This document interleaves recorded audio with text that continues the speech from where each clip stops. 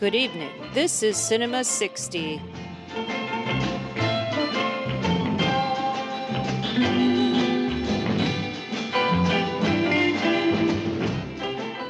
You have been chosen to take part in a great mission as the instruments of my destiny.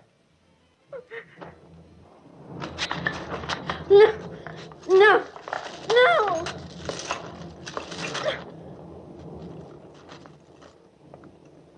When my father gives an order, you will obey or die.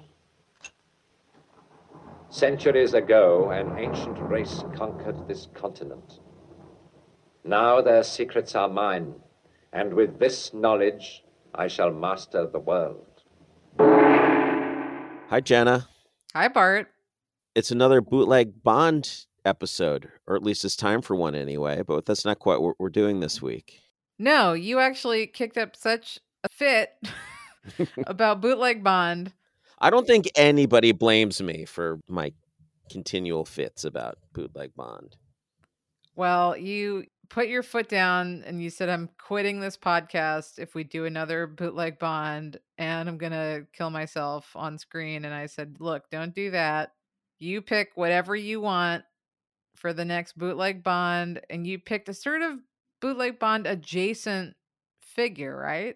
Yeah, well, it's a well-known 60s series that would not have happened, or at least would not have happened the way that it did if it weren't for James Bond, because it was kind of sparked by the whole supervillain aspect of those movies. Dr. No in particular, maybe. Cheap-ass producer Harry Alan Towers, who's kind of the British Roger Corman, independent producer who buys up like semi-respectable literary properties. Sax Rohmer, in his case, sort of like how Corman bought up all the Poe properties and made semi-legitimate movies out of those. Harry Alan Towers said, oh, people love Chinese supervillains. Let's make some more Fu Manchu movies. So we're going to talk about Christopher Lee as Dr. Fu Manchu in his series of 5 films that he made in the 60s. We're also throwing in a couple of Sumuru movies that are like the female version of Dr. Fu Manchu that Sax Rohmer also wrote in the 20s through 50s. And I have to say that in watching all 7 of these movies as quickly as we could, I think I finally understand what you felt watching the Bond movies, because I was ready to gouge my eyes out after like the first 2 of these. Like, this made me question my love of cinema. Good. Then this experiment was a total success. My villainous plan succeeded. But what's funny too is that all the ones that you hated are the ones that I liked, I think. No, I think we were pretty much in agreement with these. Except I think I kind of liked them in general more than you did. I hated I absolutely hated these so very much. They were the most boring things I've ever seen in my life. Never mind the overt, like, yellow face racism, yellow peril kind of crap. I mean, all of this, like, it's not anything new for the 60s for sure. And I knew what we were getting into when we started watching these. But oh my God, like, just the pits, man. This is the pits of cinema for me. And I like Christopher Lee normally. You must have loved when these devolved into like pure sexploitation. But they didn't. Like on top of the yellow face racism stuff. They didn't. It's just nothing. There's nothing enjoyable here. And on that note, we're going to spend the next hour talking about these movies. I mean, look, they deserve to be watched and spoken of just because they exist, and they're definitely a cultural touch point. Like, this is something that, it's a character who you can bring up now and people still kind of know what you're talking about to some degree. And I don't know about the younger generations, but it's definitely a archetype supervillain. And especially, I mean, the fact that all of these end with like, that wasn't the last of me. I'll be back. Yeah, everybody's heard of Fu Manchu, which is impressive considering that nobody's made a movie about Fu Manchu since the 60s. And if you ask most anybody, they haven't actually seen these movies, except for possibly the last one on Mystery Science Theater 3000. One of the movies that I will actively recommend you watch the Mystery Science Theater version instead of the original. Except that one wasn't even the worst of these. It wasn't. It wasn't. But so what's the why did you choose this again? You had some reason for choosing this. Well, it's not a very exciting reason, but I'll tell you the story. Yeah. I am a big Eric Rohmer fan, and I saw, I think it was the first Sax Rohmer Fu Manchu novel on my father's bookshelf when I was visiting for some holiday, and I was like, oh, I should give this a read. This will be fun, and I picked it up, and it was just I read probably 40 pages of like the most vile, racist garbage. Well, not garbage. It was kind of like in the same way these are fun. It's like elevated trash, but with the disadvantage of also being horribly racist.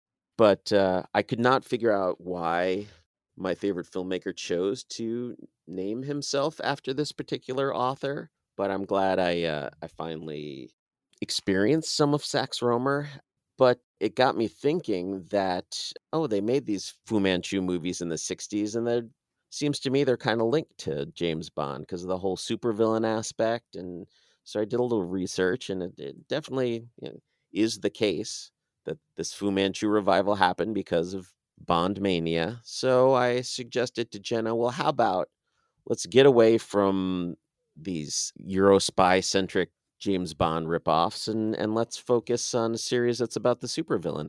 That's all there is to the story. Like which book did you pick up? I don't remember. I mean, there's got to be 500, I'm guessing, right? There are like three big ones in the original run, I guess, in the 20s, and they got adapted into comic books and stuff and like movie serials. And Sax Rohmer was like, oh, people are interested in this character. I'm going to start writing more. And then he did a whole bunch more after that. And it actually, apparently, he sort of got away from the Yellow Peril stuff a little bit and started to make Dr. Fu Manchu a more conflicted character, a little more interesting in the later books. Whichever one I picked up was one of the first three, and it's pure, you know, Boxer Rebellion inspired fear of Chinese people killing all the white people in the world, even though white people are the superior race. And it very clearly states that in several places in the first 40 pages of whichever book I read. Well, I didn't even realize, until this that Sax Rohmer is like just some British guy. That's not his real name either. Even funnier to me, because I guess cruel, is that he died of the quote Asian flu in 1959. All right. Yeah, I did see So that. Fu Manchu got his revenge. I was going to make a point of not mentioning that fact, but I'm glad you brought it up. Why? I don't know. The most famous author of Yellow Peril novels dying of Asian flu. It's a little on the nose. Truth is a terrible script written by an even worse scriptwriter. So yeah, these Fu Manchu books were turned into a bunch of movies, like in the 20s, silent versions, and then the early 30s. Warner Oland, who played Charlie Chan, played him a few times. Boris Karloff played him in The Mask of Fu Manchu in 1932 or something like that. And then there were no film versions until Christopher Lee picked up the mantle in 1965 when Harry Alan Towers, who he was a radio and TV guy who in the early 60s decided, I think I want to produce some movies now, and just started making these cheap films, became a one-man production company and did a lot of like international productions. Like all these movies were co-produced with West Germany, in order to fund them and get distribution in West Germany. He uses a lot of German stars in all of these for that reason. And just like go from place to place, different locations, different countries, using cheap labor to make these things, and finding whatever tax havens he could, and just cranking stuff out. He wrote the scripts for every single one of these films that we watched under the name Peter Welbeck. And so he is truly the author behind all of these films. He's kind of an interesting guy. He's allegedly he was involved in, like, he was a pimp for British politicians for a while, acquiring high class prostitutes for people who needed to keep these things extra secret. Seems legit. That's all alleged because any charges that were brought up against him disappeared. That's more incriminating than. He started out trying to make legitimate, low budget, classy literary adaptations, and he did a lot of Agatha Christie too. But as the 60s progressed and more sex was allowed in movies, he definitely delved into the sexploitation. By the end of the 60s, that's all he was doing. Hooked up with Jesus Franco, Uncle Jess, and the two of them made bunches of sleazy movies together in the late 60s and early 70s. But all we're going to talk about tonight are his Sax Rohmer films, starting with The Face of Fu Manchu in 1965.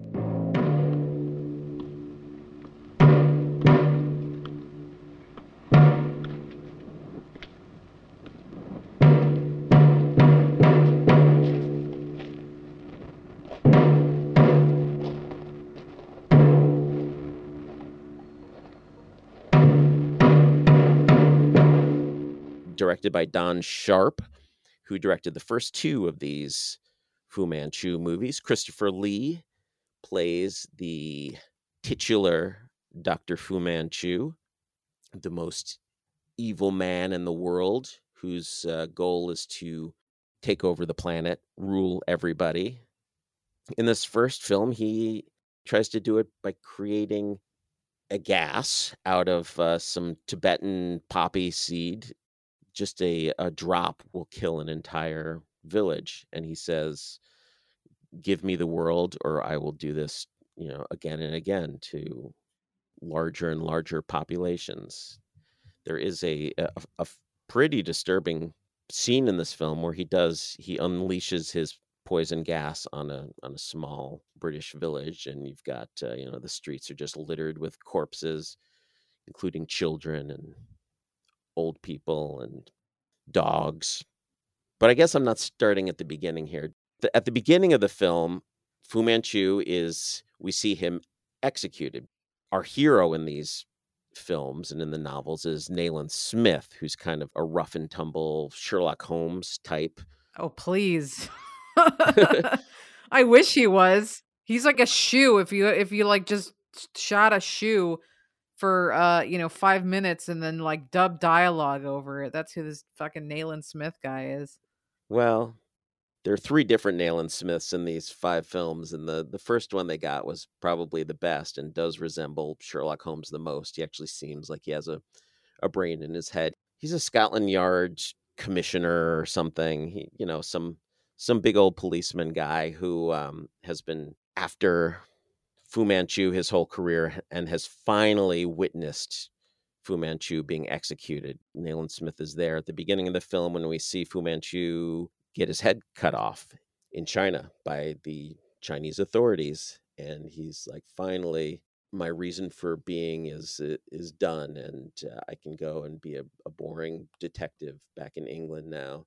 But of course, he's, every little thing makes him think, oh, my life is boring, without Fu Manchu, and maybe this latest crime is actually Fu Manchu's doing. And his Dr. Watson, who in this case is named Dr. Petrie, who's actually played by the same guy in all of these movies, just this bumbling doofus, Howard Marion Crawford, is the Watson to Nayland Smith's Holmes. And Petrie is like, oh, you think everything is Fu Manchu's doing, but you saw him killed yourself, so how could it possibly be? Well, we find out soon enough that Fu Manchu actually was not killed. And am I spoiling anything if I say No, because it happens in every single one of these movies. Every single one of these movies is the same formula. Yeah, at the beginning of every one of these movies, Fu Manchu is presumed dead, and Nayland Smith says, Petrie, I think Fu Manchu is still alive and he's behind all of these awful crimes that are happening.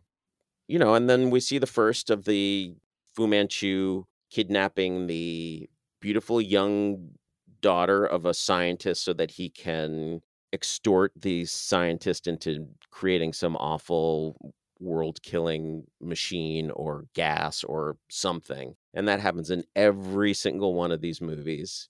A young beautiful daughter is kidnapped, or multiple young beautiful daughters are kidnapped. There are no mothers in this entire universe. It's always fathers and daughters.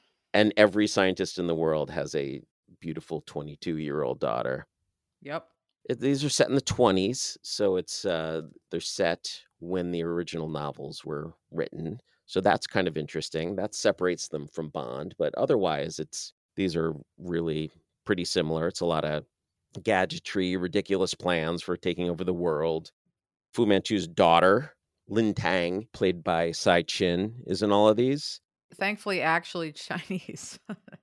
It's fun to see her show up in all of these. She's actually great. I wish that she did more than stand there and look cute, but yeah, well, she's sort of really inexpressive, and that conveys her cold evilness really well. But she doesn't get much juicy acting to do, but she does get to dress up as an old woman several times, and she's much more active in the field than Fu Manchu is. Like whenever anything needs to be done, Lin Tang goes out and does it. So it's kind of cool for that reason. She's the one who's doing everything, with Fu Manchu just sort of sitting on his throne pulling the strings. And that's kind of the formula for all these things. the problem with this movie, so now by the first movie I was like, okay, it's a little bit bootleg Bond, it's like a little bit horror. It was watchable. But I mean the problem obviously is that this movie it just shortcuts to everything. Everything is about like showcasing that Fu Manchu has a plan, and we rarely get to see the plan in action except for in the last like half hour of the movie, which then it kind of picks up again. It's usually just about he has a plan and he's kidnapping a guy, and then the guy says, "No, I'll never do it." And then he says, "Oh, if I torture your daughter, you will." And the guy says, "Oh, I guess I'll do it." It's like that. Like that's it. And I mean, never mind the fact that these movies have to, they obviously have this shortcut that if it's a Chinese person, they're automatically evil. So if you don't buy that concept, you're already missing out on half of the thrill and excitement, quote unquote. I mean, it's just like it's racist and lazy. And then, I mean, the people we're meant to be rooting for are also really like overtly racist and so boring. Just so boring. They are old, stodgy British dudes. I wish it was Sherlock Holmes who was being the racist. I wish there was anything. No, it is like guys that are standing around. Like this first movie has a scene where they're like keepers of the Museum of Oriental Studies. And they're literally like, oh, no Chinese can break into the Museum of Oriental Studies. And you're like, all right, like, and then and like the next like joke that lands is like that all of these Fu Manchu henchmen come in and attack everyone. They all have to defend themselves. And then at the end, he's like, "You've left the ground littered with dead Chinese." And you're like, dude, like, like this is just so awful and so terrible that like with the little tinkly Orientalist music. And plus they don't say Chinese, they say slurs, you know what I mean? Like it's not like the worst of the worst kind of slurs, but it's just all just so Oriental is about the worst that they say. but the it's just it ugh. And this is even cleaned up so that Asian Americans wouldn't get upset about these films, because when the original series of films came out, there was a lot of protest. A lot of Asian Americans were up in arms about like the Boris Karloff one, saying that portraying all Chinese people as evil and inhuman, and this is no good. And that's a big reason why the Fu Manchu character went away for a while, I think. And then World War II came, and and it was cool to hate Asian people again. well, China was on our side, so there was a lot of disgusting Japanese caricatures, but China was on our side, so we didn't want to do anything to upset China. Well, the British don't need any excuse to be racist. I mean, that's just that's built in. I mean, like the thing too, this Fu Manchu, and we'll go through all these movies, but there's obviously some degree of respect that we're meant to have for him. Otherwise, they wouldn't cast such like an erudite actor to play him. You know what I mean? Like he's not a fool, and he's the smartest guy in the room. But of course, that in itself is its own racial stereotype. It's like if they did this to appeal to the British Asian or American Asian community to not offend them, and they were like, look, we're not stereotyping you. You're all like really, really smart and evil, and it's like great, wonderful, love that. But just having the Chinese government execute Fu Manchu at the beginning of the first movie, I think was, meant to pacify. It's like, oh, we're not saying that Chinese people are evil. We're just saying this one particular Chinese person is evil. Yeah. Yeah, And also, and these are not good movies, so I don't know why I feel the need to defend them, but I feel like there is some need to sort of distinguish between the vileness of these films and the like extreme vileness of what came before. Yes, Christopher Lee has eye makeup that tries to make him resemble a Chinese person. He's wearing Chinese clothes, but nothing about his performance is really a Chinese caricature. He just uses his normal British accent. He's like, there's a little bit of, he talks very precisely. That's the only way he sort of gets across that he's a foreigner. But I don't think it's a good exercise to rank racism like that. I mean, like, I get what you're saying. It wasn't in some misguided white British way. It is not trying to be racist, but it doesn't mean it isn't overtly horrendously racist. I mean, like, there is really inexcusably racist all around. But I was actually far more offended by the German guy playing the Chinese import guy in this first movie than I was Christopher Lee in any of these films. Like that well, was it's easy for you to appalling. say. Well, yeah, I mean, yeah, I'm not an Asian American, so who am I to say what's offensive or not offensive? But this German guy playing this character that could so easily, like, he's not even a famous actor. He's not like, I see the reason for, why they used to put name actors in yellow face so that, they'd be a box office draw. But this guy is just some German guy that they said, okay, and you're Chinese in this movie. And he's a horrendous stereotype. It's easily the most embarrassingly racist thing in all of these movies. But anyway, I'm sure we'll get back to the racism at the end of this episode and talk about it a bit more. But at this point, we can just sort of take for a given that these are terribly racist films. I just thought I sort of needed to get out of the way the distinction between this and earlier, even worse versions of Fu Manchu. I don't think there's that much of a distinction. The second movie is Brides of Fu Manchu.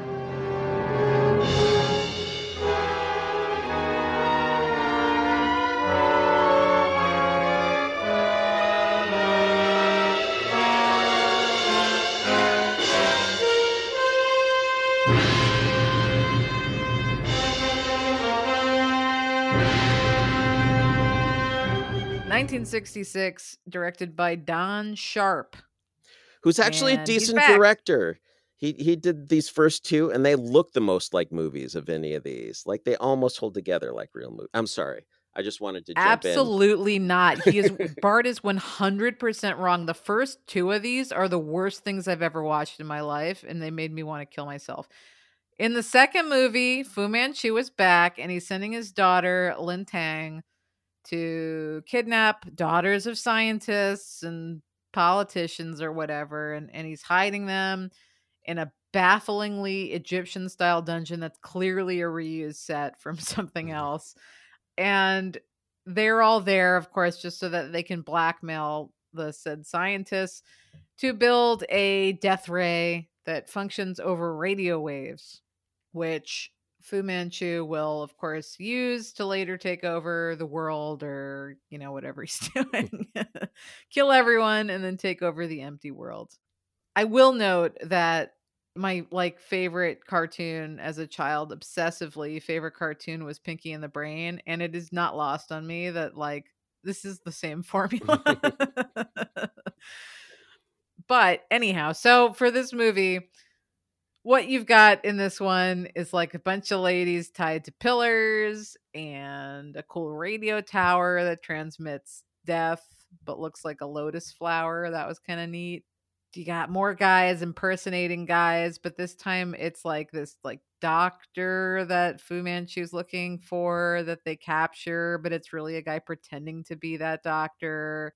And nobody knows, but he ends up being like the man in the cages with the girls and gets the inside information, even though this is the 20s. So there's no way for them to actually get that information out of there. I don't really understand why they did it.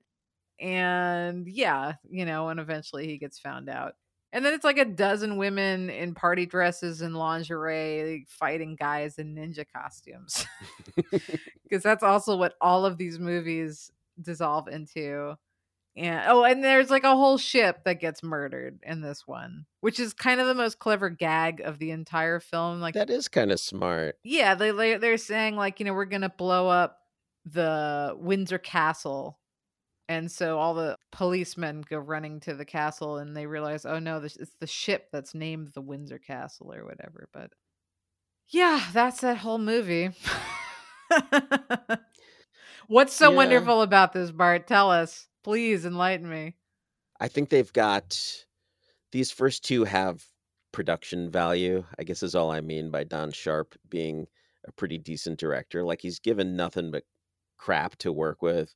Harry Allen Towers like has no interest in making any of these plot mechanics work at all. Like so much doesn't make any sense. The way that he'll have characters misunderstand a situation, be led down the wrong path, and then figure it out. Like the way the plot moves is interesting enough, but he doesn't do like Towers doesn't do anything to make any of it convincing. But Don Sharp, I think, is a professional enough filmmaker that you don't notice as much in these first two films how incredibly stupid these movies are.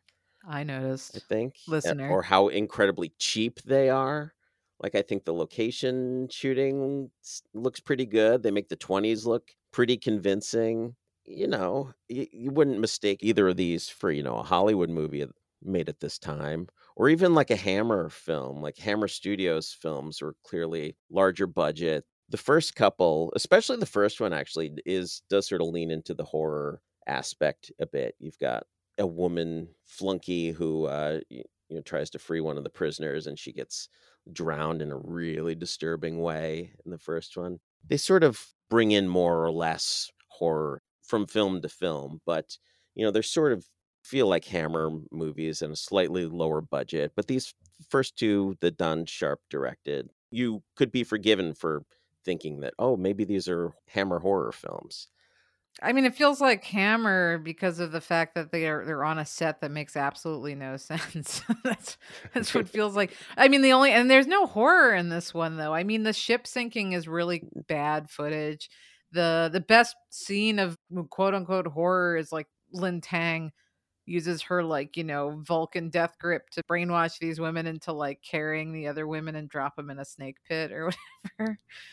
Well, that's good, but like that's not scary. I mean, there's nothing scary about any of this. No. Not this one. The first one I'll give you does that. It has some legitimate horror beats in the first one, which is why I thought like, oh, okay, like it's gonna be Bond but with more horror and no characters. And then I got to the second one and I was like, oh no, it's just nothing. It's just literally nothing happening for hours. Well, for whatever reason, I was slightly less bored by this one than I was the first one.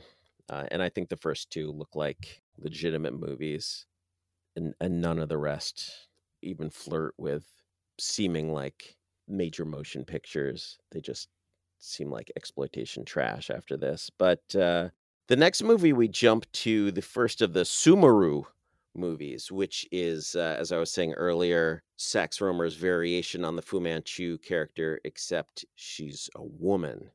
In the book, she's a contemporary of Fu Manchu. In the movies, they actually decide to go even further in the direction of bootleg Bond and make these set in the time they were filmed. So this is set in the mid-60s, 1967, it was released.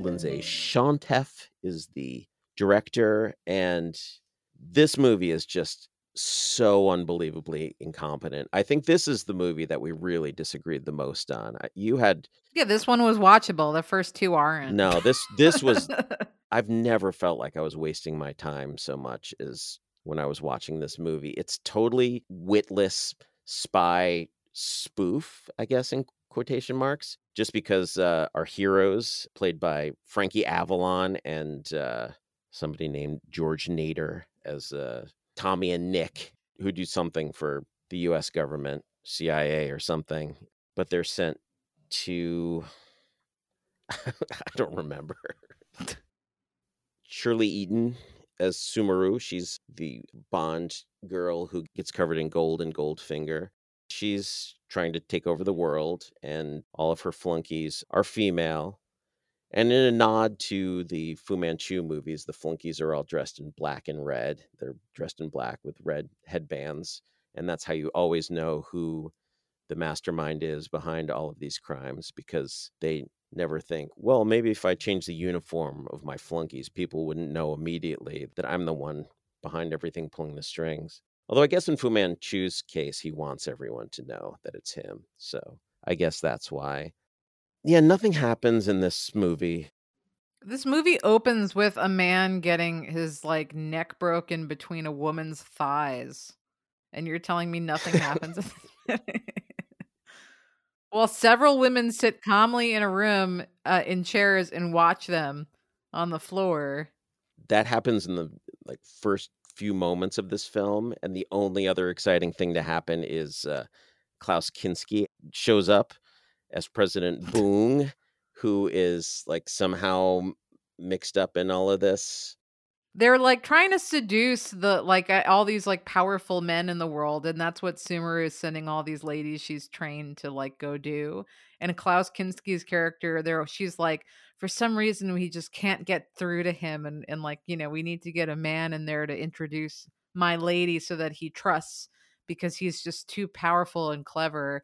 And then we meet him, and it's like an obvious gay gag that that's the reason why he's not, there these ladies can't get through, is because this dude's like not, besides being an absolute weirdo, is like pretty coded homosexual.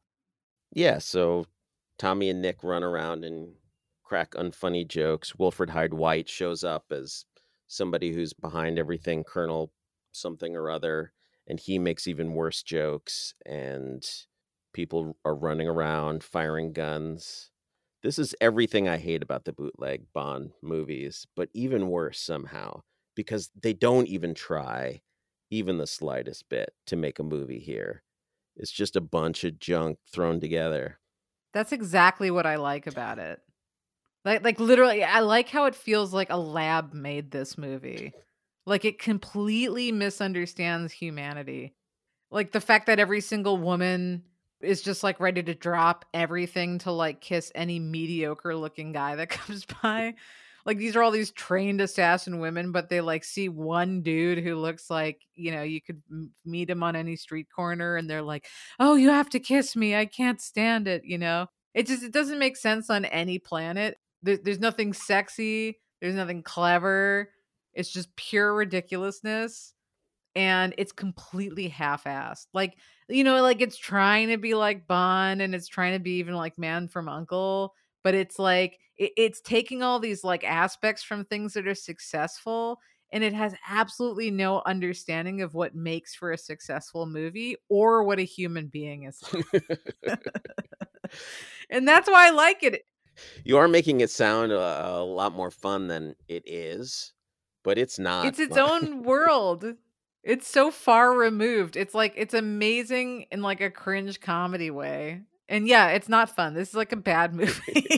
And it's so TV quality. Like there's such a drop from the last movie Yeah. to this movie and the next one. Like it really does look like a Man from U.N.C.L.E. episode, these next couple of movies. But with no charming people. It just terrible, like, archetype shithead guys trying to, like, shoot off sexist jokes left and right, which is, again, the best part about this. I mean, like, Sumeru's whole thing, she is somebody's, sexual fantasy of a strong, intelligent woman who only is, like, clearly also coded gay, and yet is always trying to seduce all of these men. And this idea that, like, you'll become the mistresses and the wives of the most influential men in the world. And when they control the world, you'll control them. And then she, like, pistol whips all of her ladies or whatever. Like, great, brilliant, love that. Again, not based in anything on this planet, and that's why I'm very into it. But Frankie Avalon inspired casting. Everyone in this movie is doing their best Dean Martin impersonation, and they're failing so hard at it. These movies make the Matt Helm movies seem so clever in comparison, though. See? I respect its dedication to sheer bullshitting. Like, this is the most, like, half-assed movie ever, and I appreciate that. I mean, half-assed is right. This movie was clearly just made. I believe it was filmed at the same time as the next movie we're going to talk about, The Vengeance of Fu Manchu. They're both shot at the in Hong Kong in the Shaw Brothers studio, and they've both got nice Hong Kong settings. The location stuff is nice, but it's like Harry Allen Towers said, "Oh, we're shooting this Vengeance of Fu Manchu movie, and we've got a little extra time. Let's crank out this other piece of garbage just to have something to put on the market." It's like 2 movies for, it's a Roger Corman technique. It's like, oh, we've got some extra days. Let's shoot this whole other film, and then we'll have 2 movies to show in the drive-ins rather than just one. And this movie really feels like an afterthought.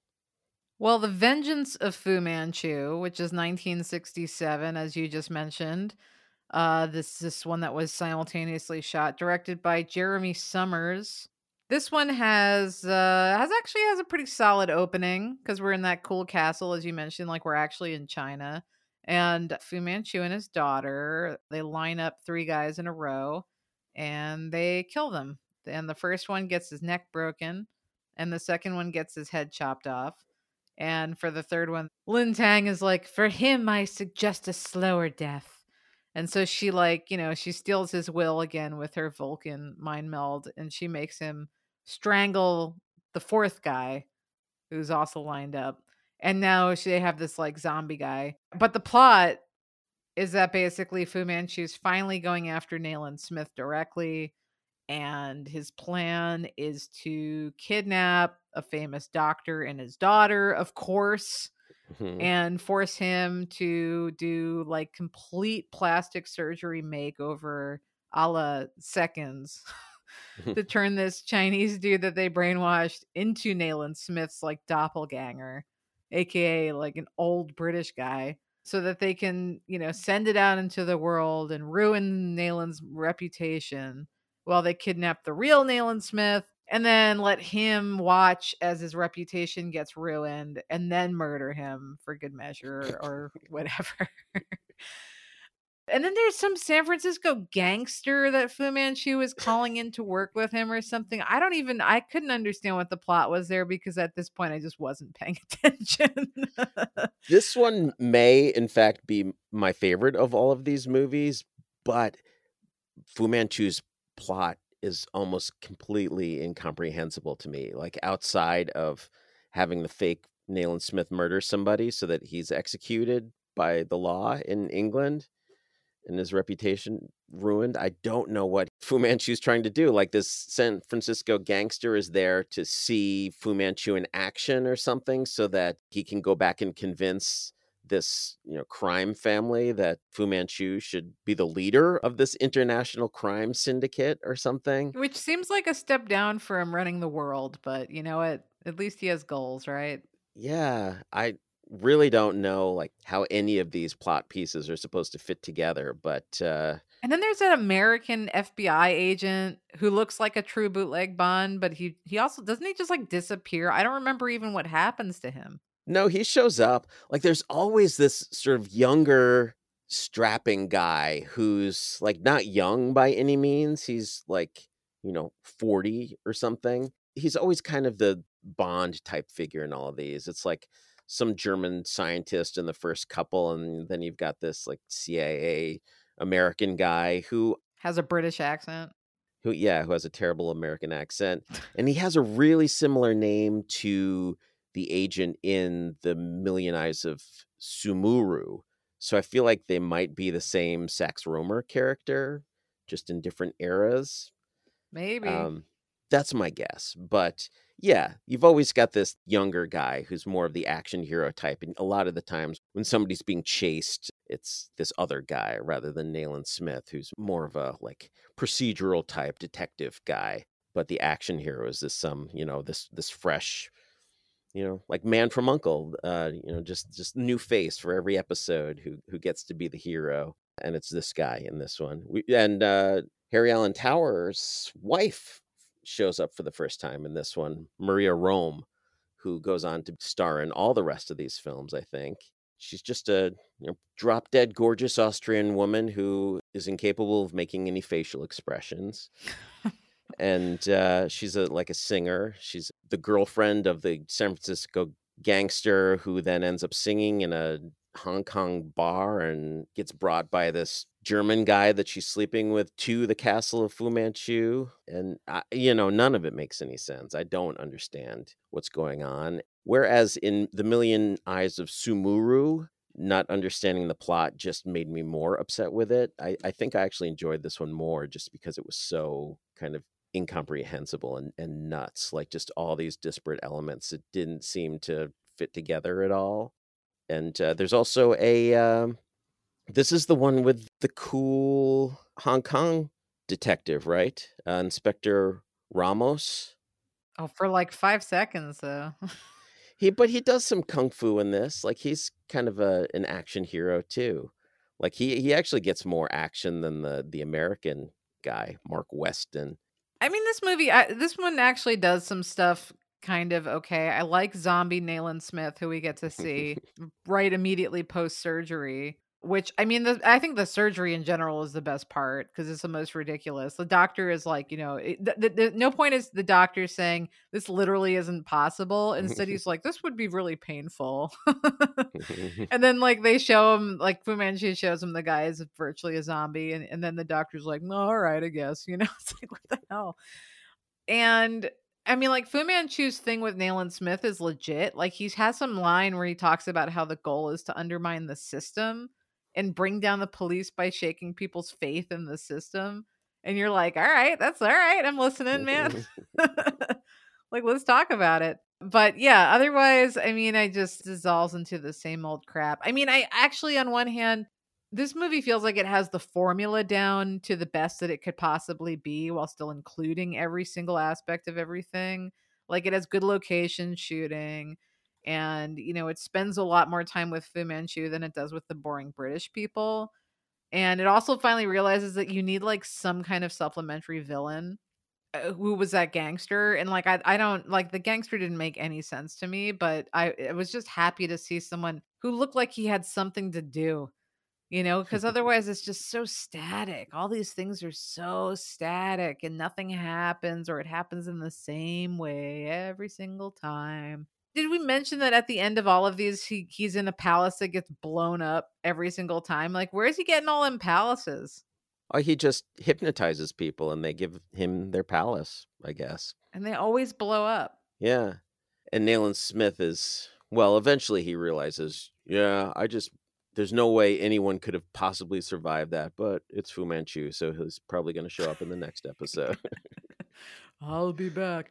Yeah, I mean, I like the zombie Nayland Smith thing was good. I like that. And then he, of course, has to kill his Chinese maid, who, what's her name's like Jasmine. Well, her name is Jasmine in this one, who is different than Lotus, who shows up in all the other ones. So he's got a Chinese servant, Nayland Smith does, and her name Of is course he Lotus. But does. in this one, because his maid gets murdered, it's a different actress and a different character name, this named Jasmine. Maybe they thought there were some big Lotus fans out there and they'd be upset to see her killed. So they got a different Chinese maid in for this one. I don't know.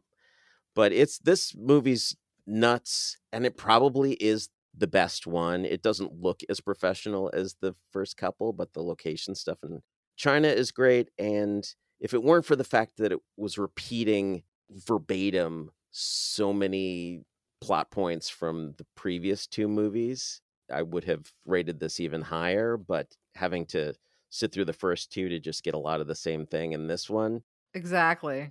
took the shine off of it for me. And what a shine it would have been. But yeah, in 1968, Harry Allen Towers decided he wanted to make another one of these.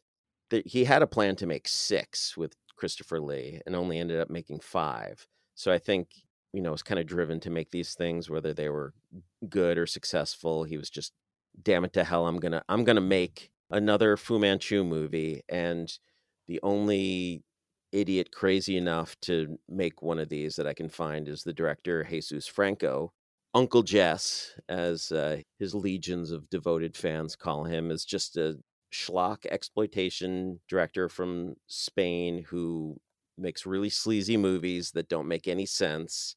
Really boring. Like he doesn't know how to make a movie that progresses forward in any way. Like I will admit, like his fans say, yeah, but within all the like boring garbage in all of his movies, there are always these like amazing sequences that only Uncle Jess could make. And yeah, I see that, but I am not that kind of a movie watcher. So I just thought this one was straight up boring with some shocking stuff in it. This movie definitely goes into R-rated territory. There's nudity and gore and just a lot of sleaziness in it.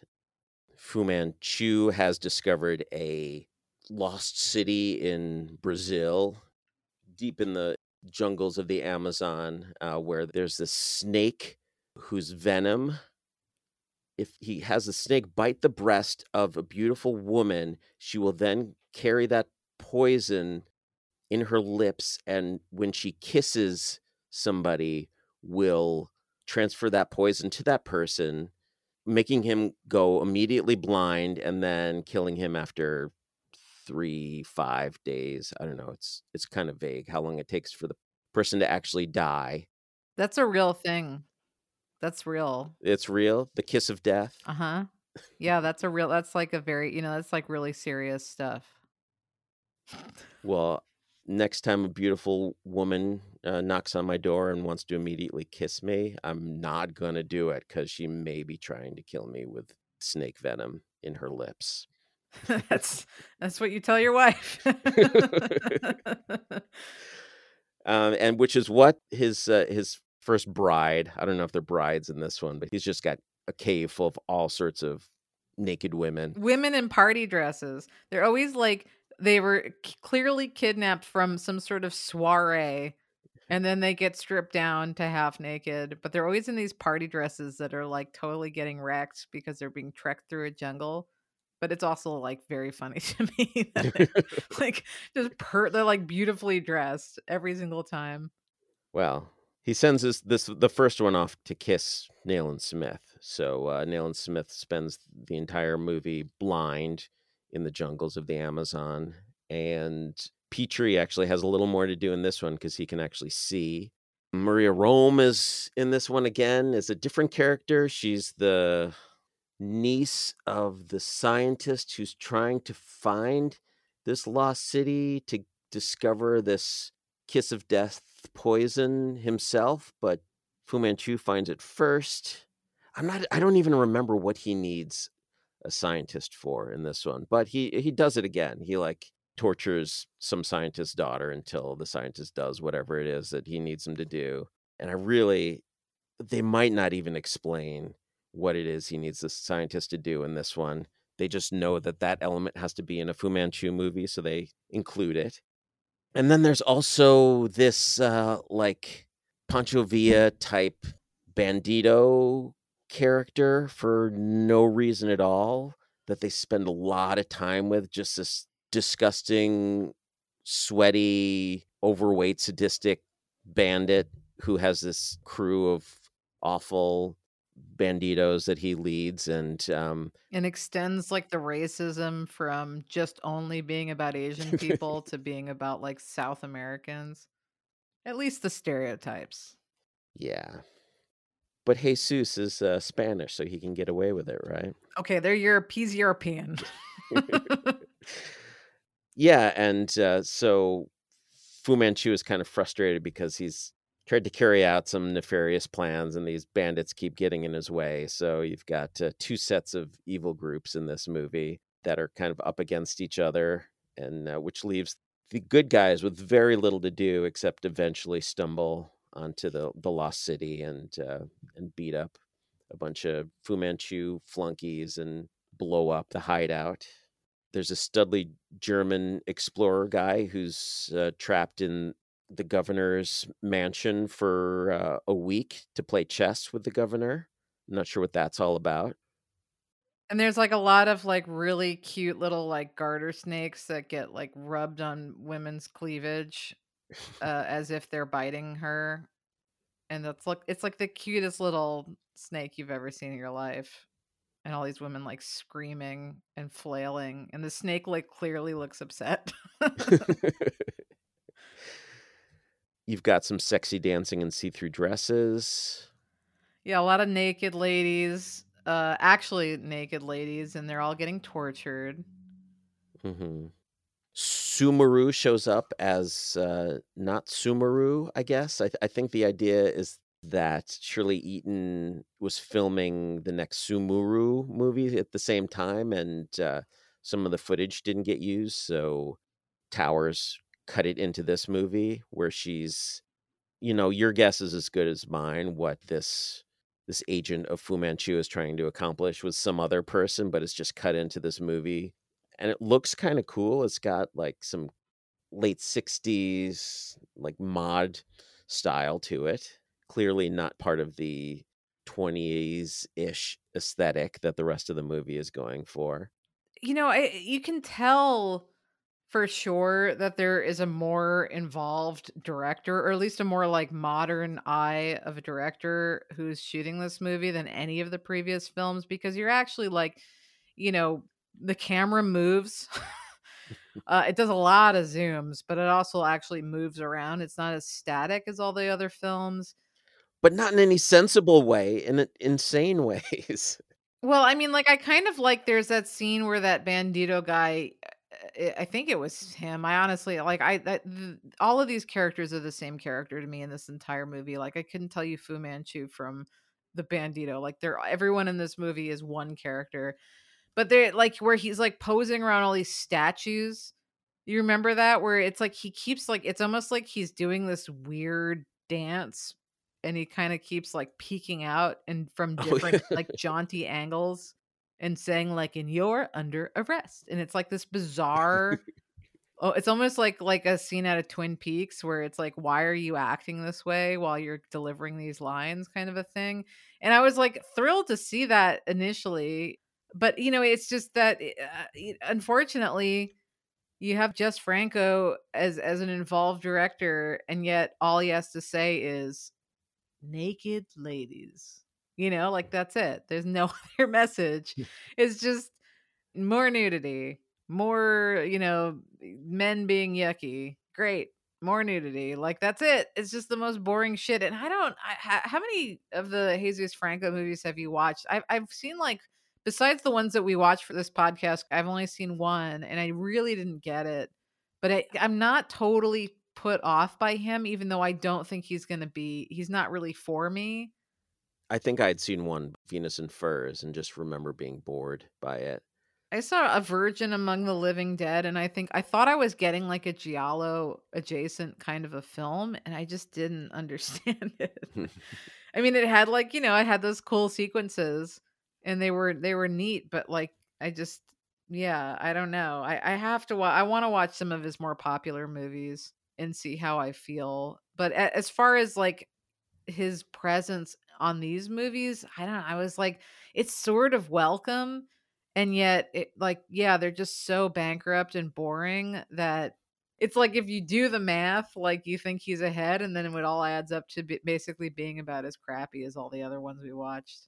The most unforgivable thing about this movie is how boring it is. Like, I Yeah. found it the hardest to sit through, not because it's, like, torturing women the whole time, but You know, that was the because best it part.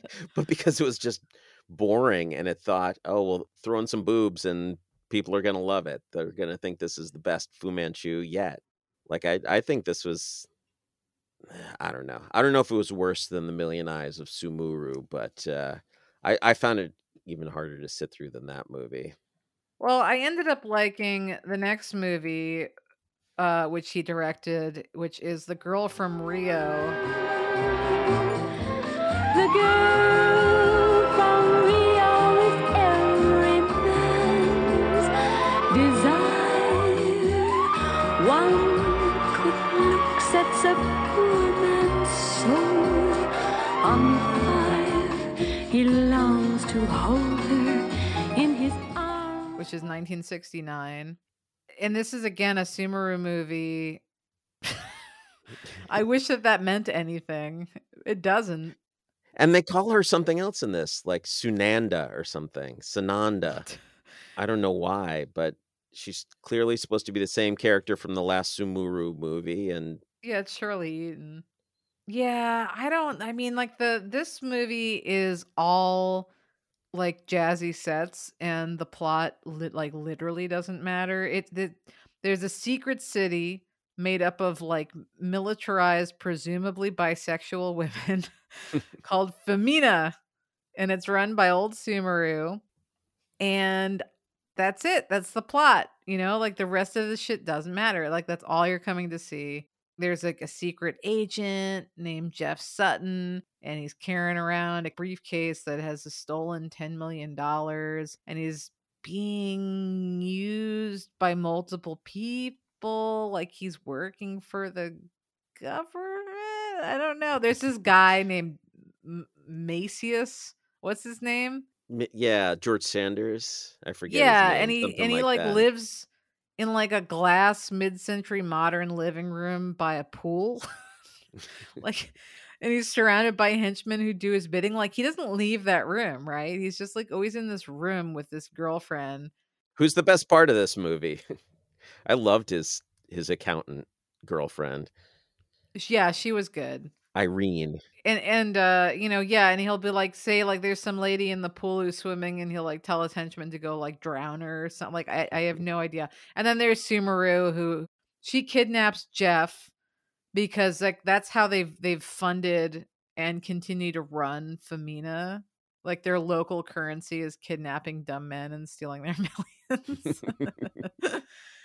So yeah, like the best part about this film is just seeing all of these like, you know, quote unquote high tech torture devices that range from having like several hot, half naked, desperate ladies making out with you on like what I presume is specific chakras on your body that, you know, it's like almost like the orgasmatron, like it feels so good it hurts. And like and then the other side of it is like a ray gun that melts your organs. Yeah, which is clearly just a dental X-ray machine Yeah. that they say, "Okay, now moan in pain because this is melting your organs." Yep. Yeah. All the prisoners are held in like large glass tubes in like purple rooms that are lit with red light and look like they take place in space. And there's like a ton of bossa nova music because also it kind of takes place in like Brazil or something. Again, like Yeah, well, we're this the Femina is shot in Brasilia, so it might as well be shot in space because that city is crazy looking. and yeah, that's the entire plot of this movie. I mean, like this one to me was sort of a joy to watch just because it's just baffling. Like I think if I had watched this first, I would have had way more fun. But I actually ended up watching this last, even though it's not the last movie that we're going to talk about, and I could like barely keep my eyes open. It just never realizes its potential. Yeah, I mean, it feels the first half, I was thinking this is the greatest movie I've ever seen, but then it just keeps going on and on. All of these things lapse into tedium. I don't think Jess Franco should make feature-length films. I really just needs to, or somebody needs to make the ultimate Jess Franco scene compilation film and just show us everything we need to see from his movies, because there's a lot of amazing stuff, but then so much of it is just boring and he clearly doesn't care about plot or characters or anything. I can't believe it took Fu Manchu episode for us to start advocating for like TikTok watching of movies. We're like, actually, film was a mistake. I just there were things in this movie that haunted me.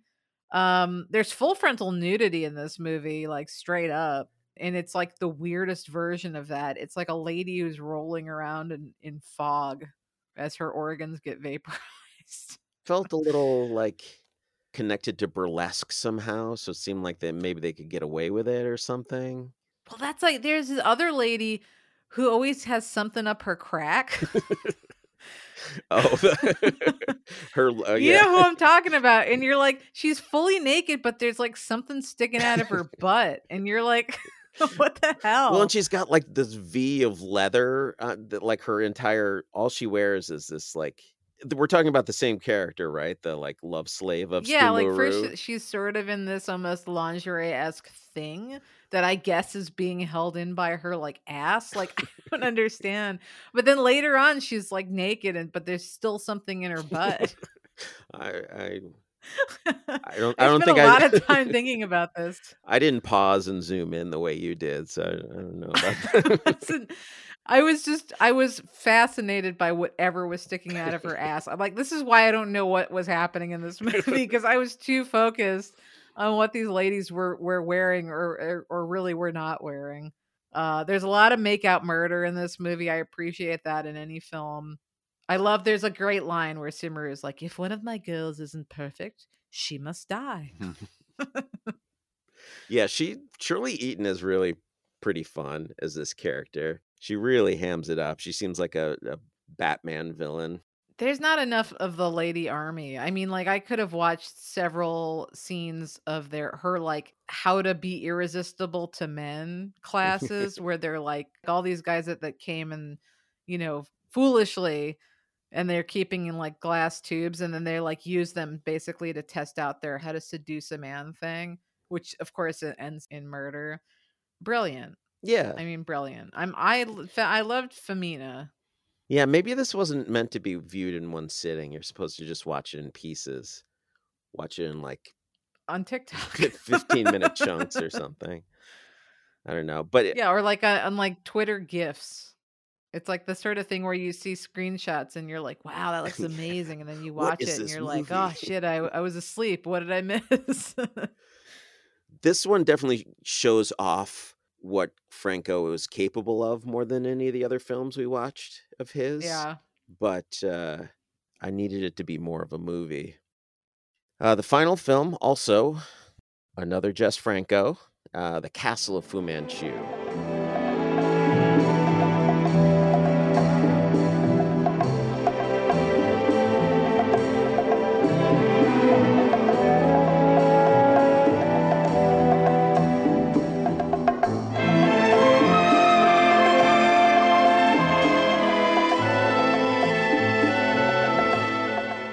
Ended up being the final Fu Manchu movie, also 1969.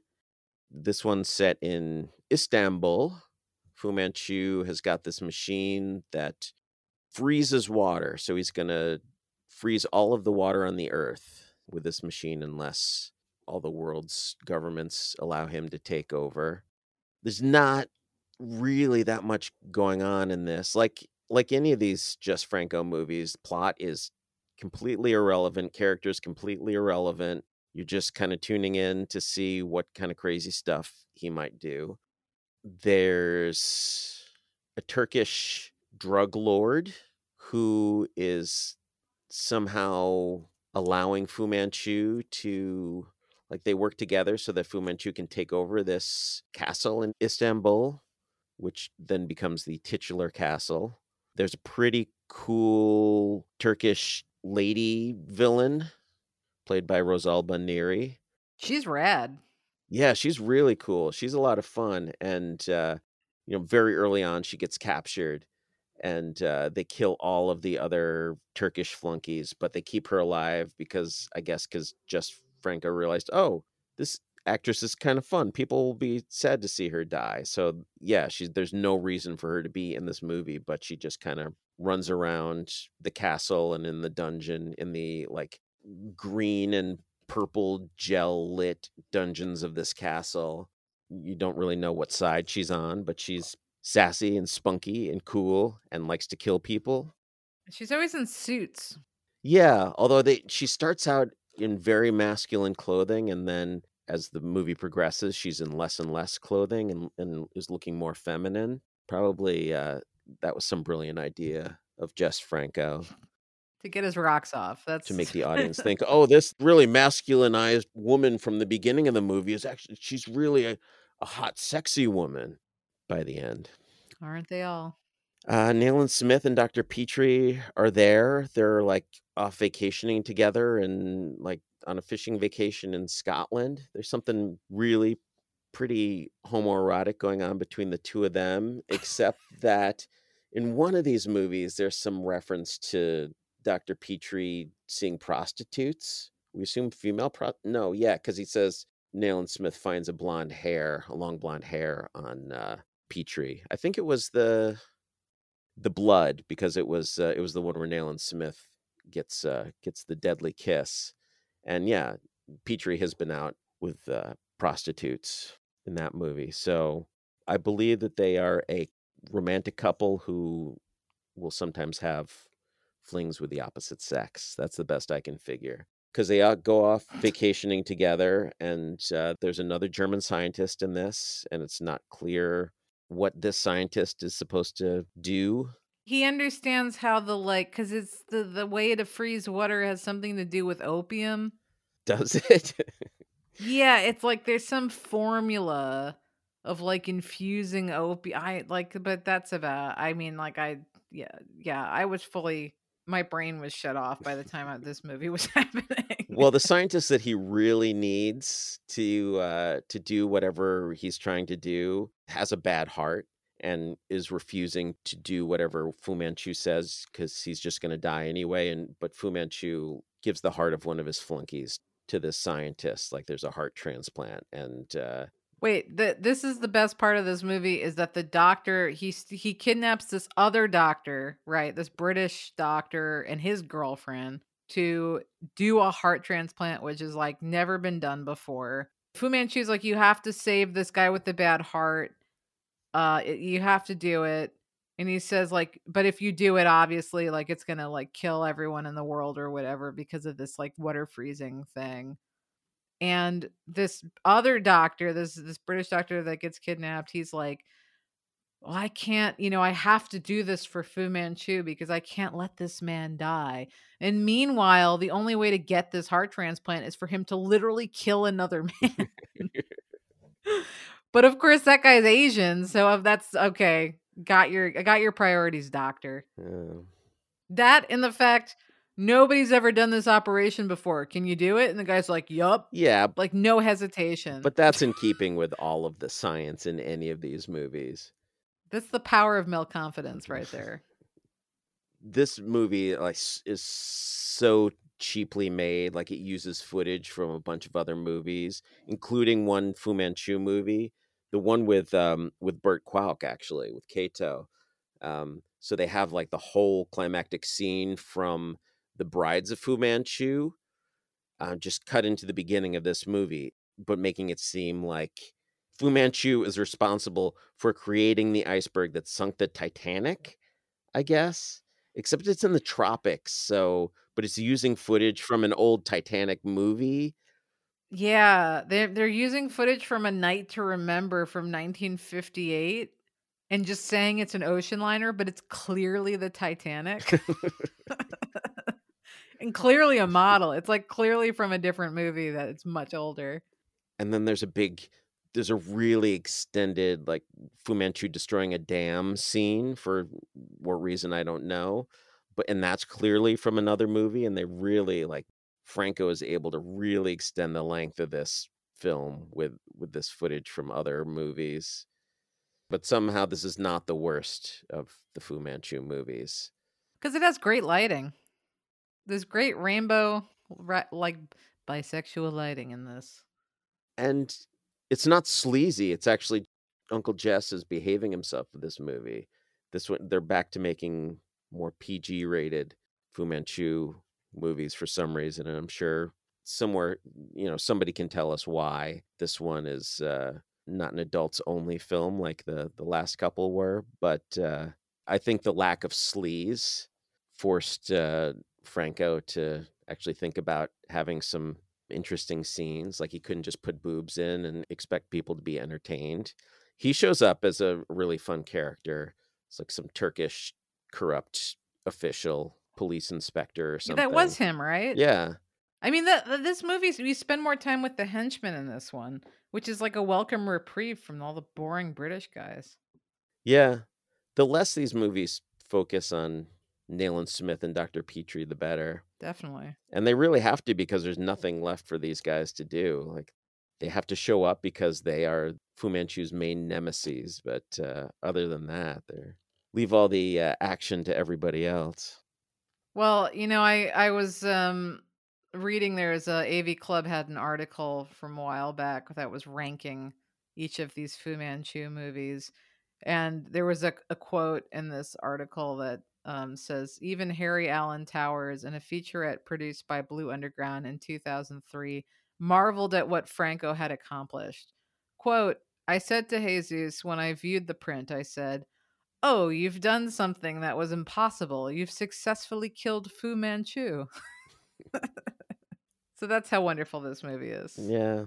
But I feel like that's also, a lot of that is his fault. That's Tower's fault, because there was not 100%. there was not enough money to actually make a film, but he insisted that Franco make the film anyway. And so, like, that's the worst thing about this movie. It's just so cheap looking, and there wasn't enough money to actually film any of the stuff that it needed to film to make it exciting at all. So I blame Harry Allen, not Jesus, for killing off Fu Manchu.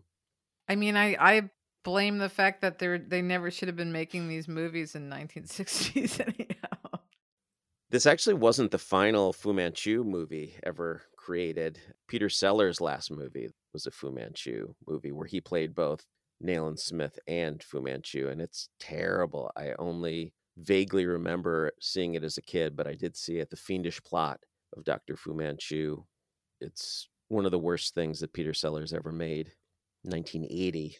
I love that we're both Peter Sellers fans, and yet whenever we talk about him on this podcast, we're like, it's an awful movie. He made so many crappy movies, but he just really has that did. British actor work ethic where it's like, I just gotta keep making them. That Michael Caine thing. I don't need to read the script. Just put me on set, pay me, and I'll do what I have to do. Pretty much. Well, so how do you feel about your Fu Manchu Odyssey that you dragged me to?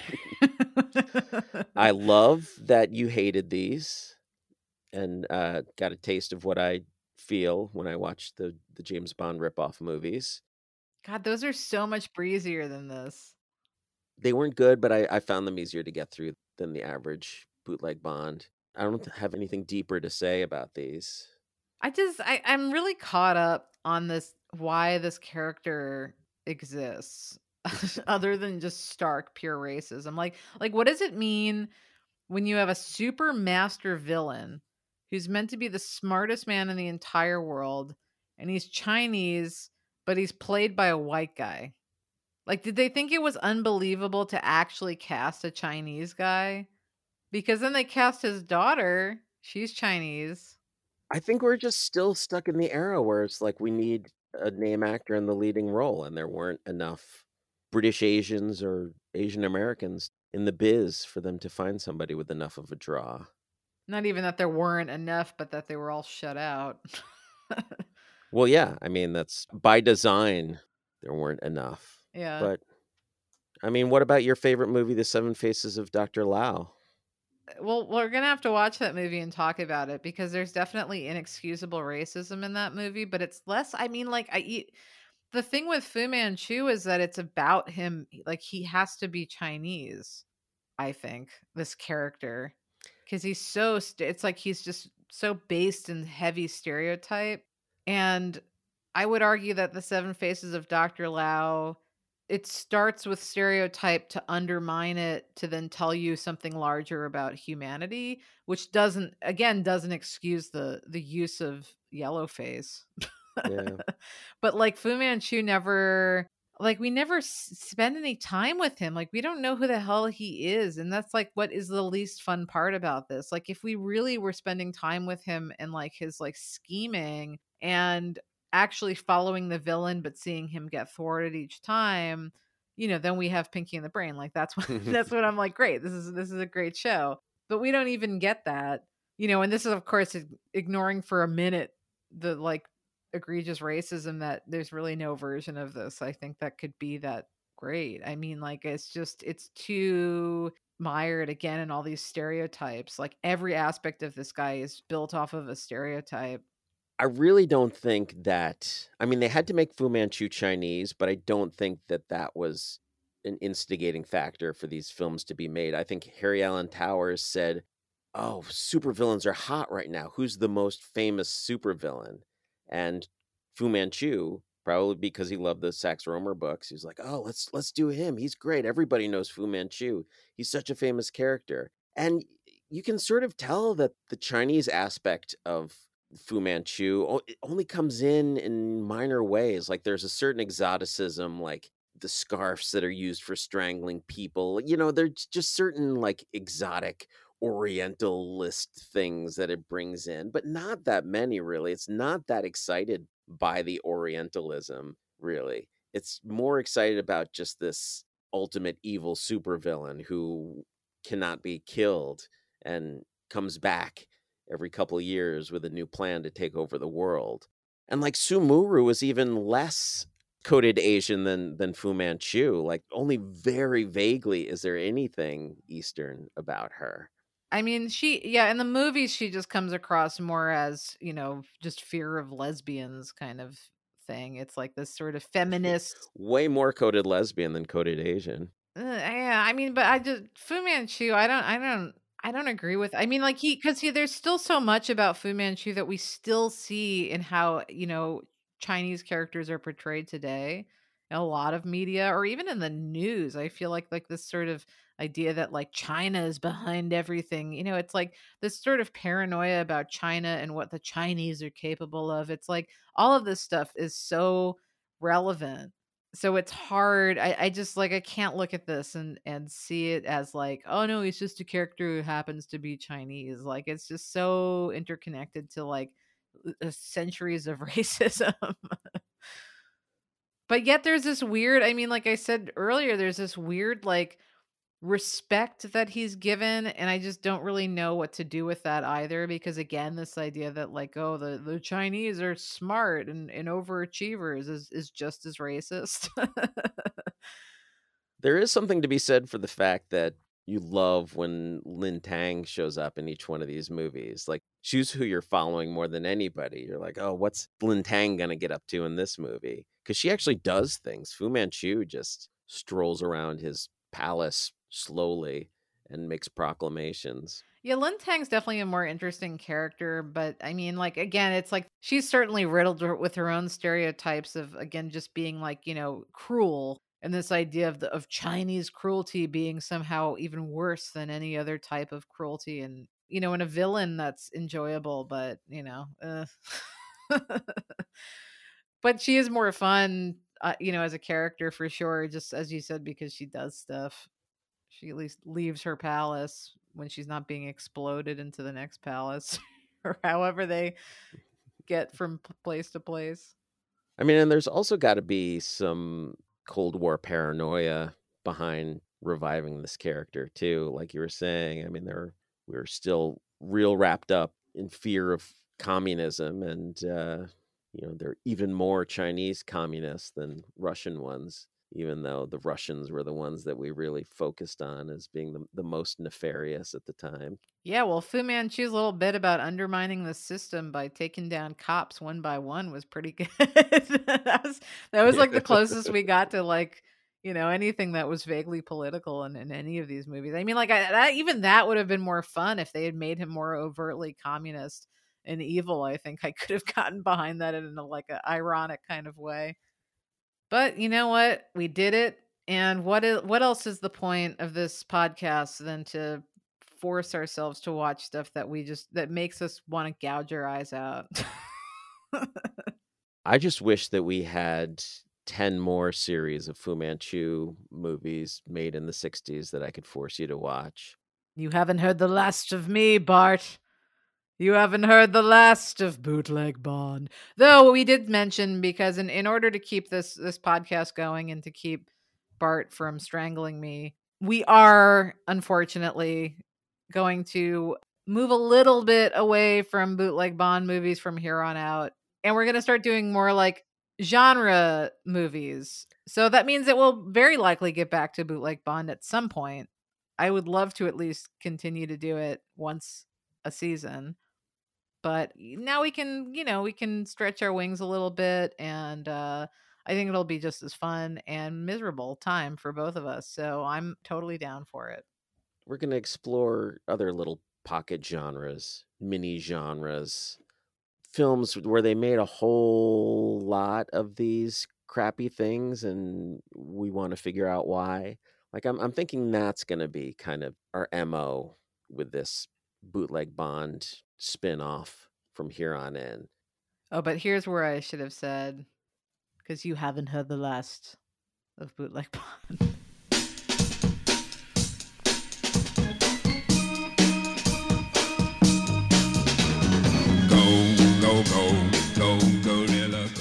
You've been listening to Cinema 60 with Bart DeLoro and Jenna Ipcar. The theme song is Io la conoscevo bene by Piero Piccioni. The closing theme is Go Go Gorilla by The Ideals. Check out cinema60.com for new episodes and supplemental material. That's cinema60.com.